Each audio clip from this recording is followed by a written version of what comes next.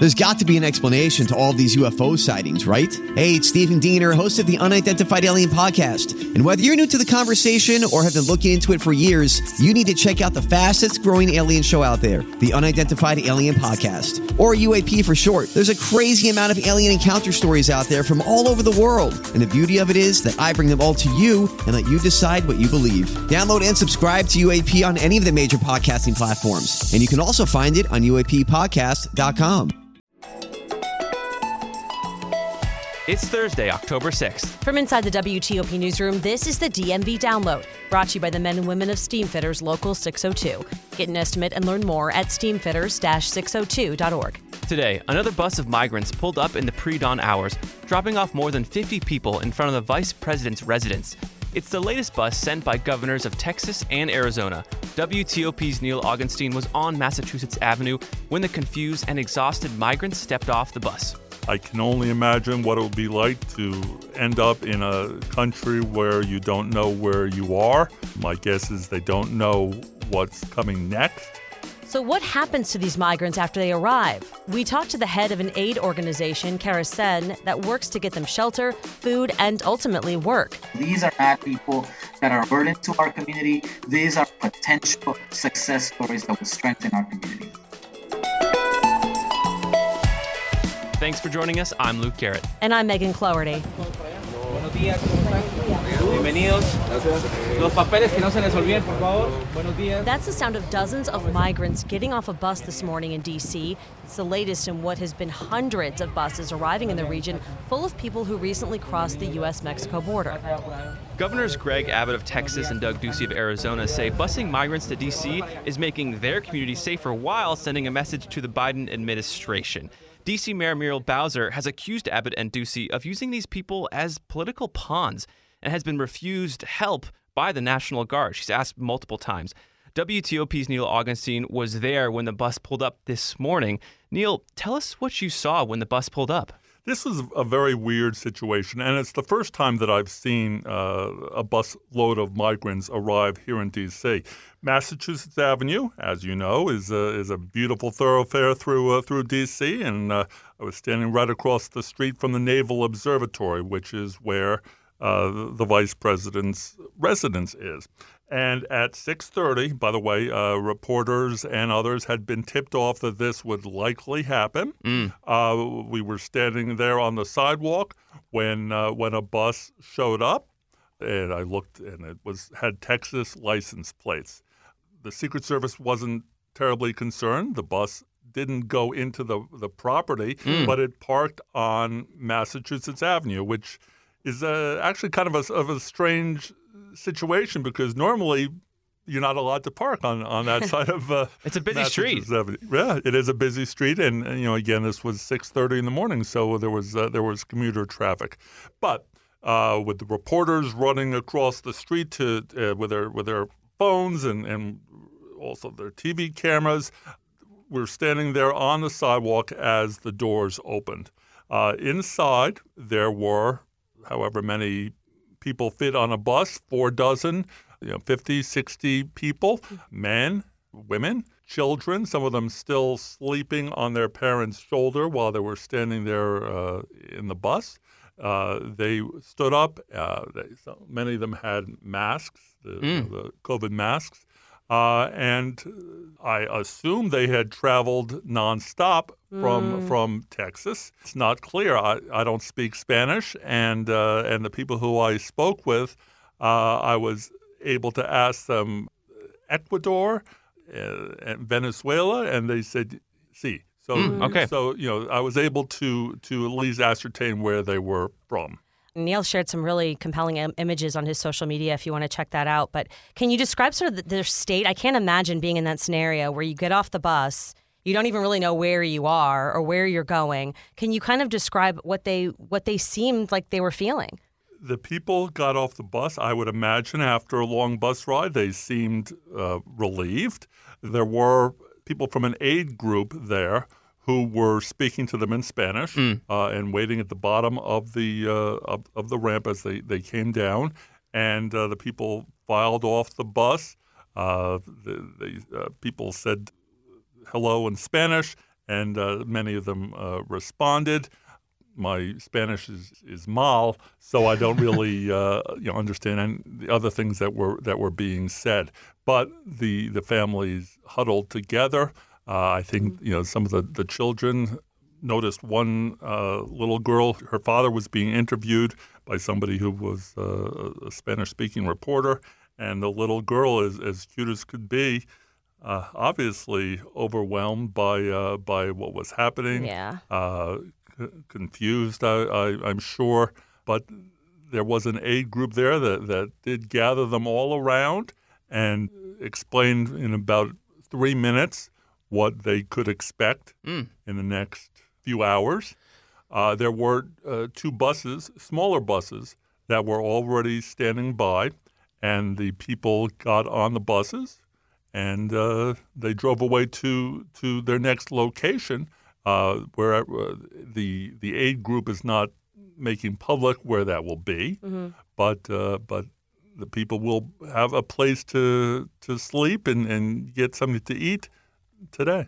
And one of the more compelling parts of your reporting this morning was a video you took of kind of a reunion of sorts, where 2 people had seen each other probably for the first time in a long while. Can you tell us about that moment? I mean, what happened there? I was standing there trying to get a sense of what was happening, and I heard 2 people make the noise that people make when they see each other at an airport or something like that. There was a very nice squeal and a hug, a man and a woman. The woman was crying. It was really very, very touching. They walked hand in hand toward the bus where they were going to go someplace else. I think, this happened so before dawn. Neil's standing there, and a lot of people who don't see this and don't watch it on the news aren't really aware this is happening in our area. And Neil made that point in the newsroom earlier today. Like, while you're sleeping, these things are happening, and they have an impact here. So, I mean, you mentioned it was the first time you'd seen that, but did that kind of strike you, like this national story really, arriving on Massachusetts Avenue? I think that, reporters and podcast hosts will do a lot of dissecting about what it means and the political reasons behind it, and political showmanship, perhaps. But for the people who got off the bus this morning, these were people who were getting off the bus after a very long trip. I can only imagine what it would be like to end up in a country where you don't know where you are. My guess is they don't know what's coming next. I assume that they came here because they wanted a better life in this country. I don't know whether they are aware of the political activities that go along with when buses full of migrants come any place in the U.S. But for those people, I don't really think that they care that much about the political import. Right. For them, they're with their families or they're by themselves and not quite sure what's coming next. Well, Neil, thank you for bringing us there to what you reported on and saw this morning. My pleasure. And coming up after the break, how do these migrants get connected to the resources they need? We talked to a local aid organization about the biggest challenges. Backed by the experience of its hardworking members, Steamfitters Local 602 is ready to take on your next commercial heating, cooling, HVAC, or refrigeration project. Steamfitters Local 602 adds value to our community through its partnerships with local contractors and building owners, all while keeping the focus on improving the lives of its members and their families throughout the DMV. For work that's on time and on budget, go to steamfitters-602.org to schedule your next project. That's steamfitters-602.org. Steamfitters Local 602. Changing lives. I'm Paul Wagner. Join me as I dig deep into the mysterious case of the Potomac River rapist. Listen to Unknown Subject, Season 3 of WTOP's award-winning American Nightmare podcast series, available now wherever you get your podcasts. For months, local aid organizations and nonprofits were the only ones helping the thousands of migrants that were bused to D.C., connecting them with shelters and food. But it didn't take long until their resources wore thin. In September, Mayor Muriel Bowser declared the influx of migrants to the city a public emergency. And that declaration allowed her to funnel up to $10 million in city funds to services, which are now being used to coordinate agencies to help migrants when they arrive and connect them to resources, just like our Neil Augustine saw this morning. Carecen is one of the organizations that's helping these migrants once they arrive here in D.C. And we now turn to Executive Director of Carecen, Abel Nunez, who joins us now. Abel, thank you for being here. Thank you for having me. And the last time we talked, it was July, and there was no city funds dedicated to the welcoming of migrants. Now we've seen this emergency order from the mayor. So what has changed between July, the last time we spoke, and now? Well, I think that the city has taken a much more intentional response to the crisis. I think before they were part of it, there was no dedicated funding. I think that now that there's dedicated funding, it takes pressure off of us as nonprofits to try to get, private funding to do this, because in order to be sustainable, you really need government support. And how many people would you say you're serving now? And tell us, I'm kind of wondering if people understand the scope of the number of people that have come into the city in the last couple months. Well, so I want to do a caveat, right? So there's who's coming on the buses. And since April, that has been over 200 buses, a little bit over 10,000 people. The majority of those people are not staying in the Washington, D.C. area, right? They're moving on to other places. Also, I want to clarify that buses are not the only way immigrants come into our city. Every day, there are hundreds of immigrants that come through family connections and through other means. So I just want to make sure that the public understands, because people think, oh my God, this is the only way immigrants are coming. That is not the case. And can you tell us about kind of the infrastructure that's been created since this $10 million has been put towards, really welcoming these migrants to D.C.? What does that look like from, when they step off the bus and enter in the nation's capital?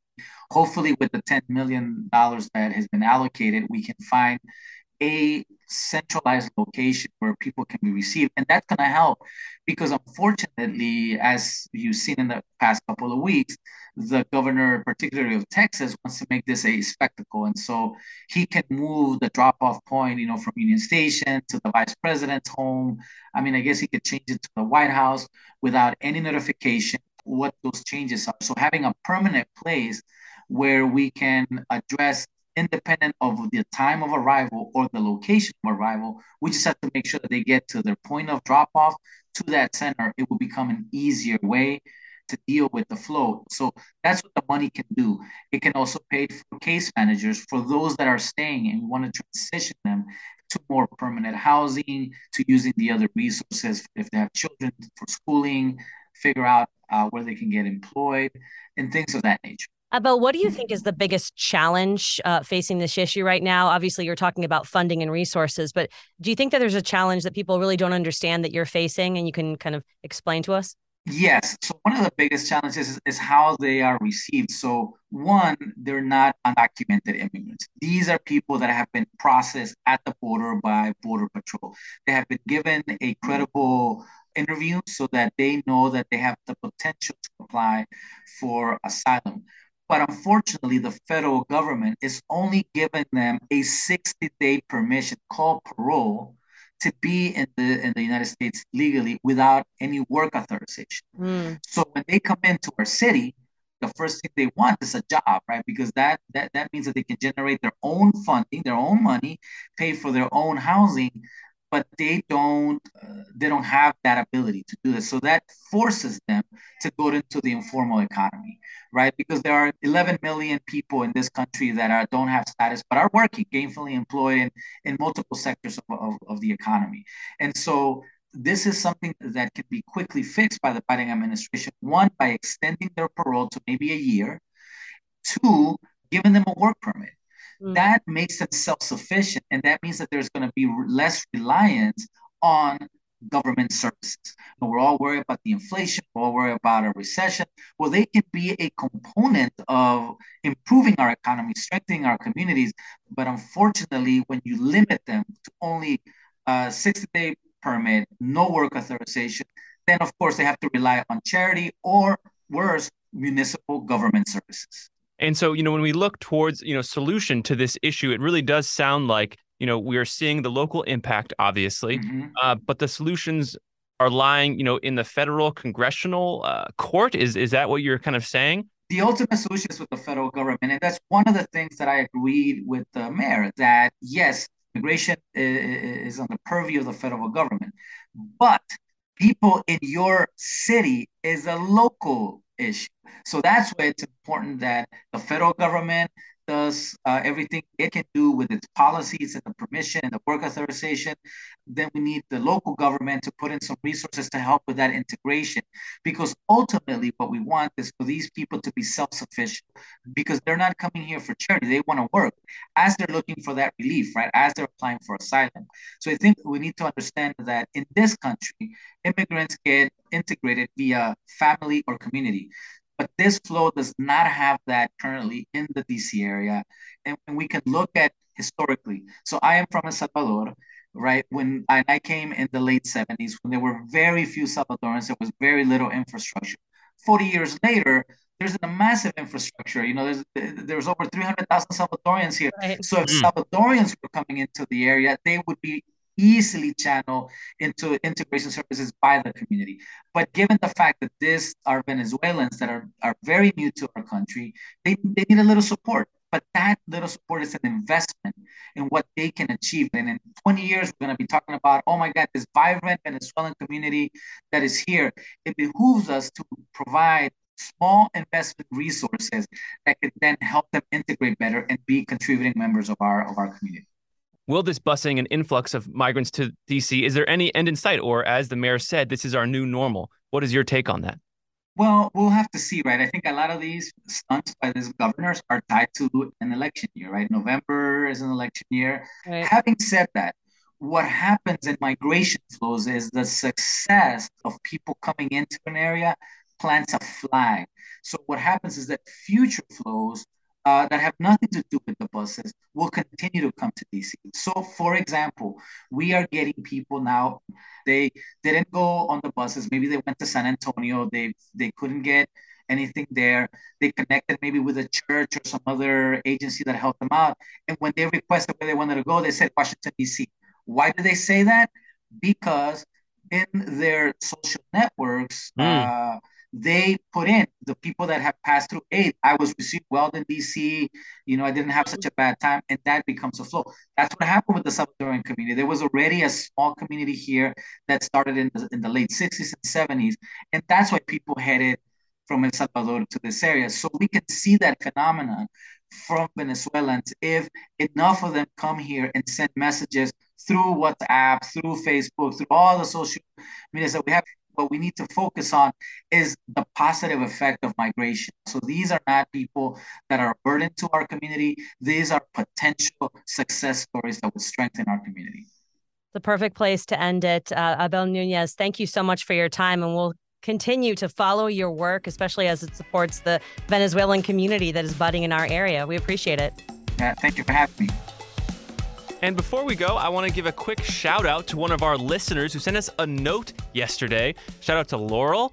She gave us a really awesome note just about the episode, what she thought about it, and she pitched some ideas, which just reminds me that Megan and I love hearing from listeners and what you guys want us to look into. Legit idea, Laurel. Actually, we're looking into it. And yeah, I mean, it's just funny because people ask reporters a lot of times, like, where do you come up with story ideas? It's literally just being like, what the heck is going on with that construction site that's been sitting there for 10 months? Or like, why is that sign upside down? Or I wonder what happened to so-and-so. I mean, it's just ideas that you come up with throughout your day and just kind of noting them for yourself and pursuing them. So if you guys have any of that throughout your day, we would love to hear it. Yeah, and you can go to our website if you don't know how to contact us. There's actually a button where you can email us, and it sends it both to Megan and I. And Laurel's a great example. She's had this observation. She told us her observation. Now we're looking into it. So if you think of something, if you're at a coffee shop, something occurs to you, just let us know. We're always happy to check it out. And that'll do it for us today on the DMV Download. We are brought to you by Steamfitters Local 602, of course. Our managing editor is Craig Schwab, and our music is by Real World.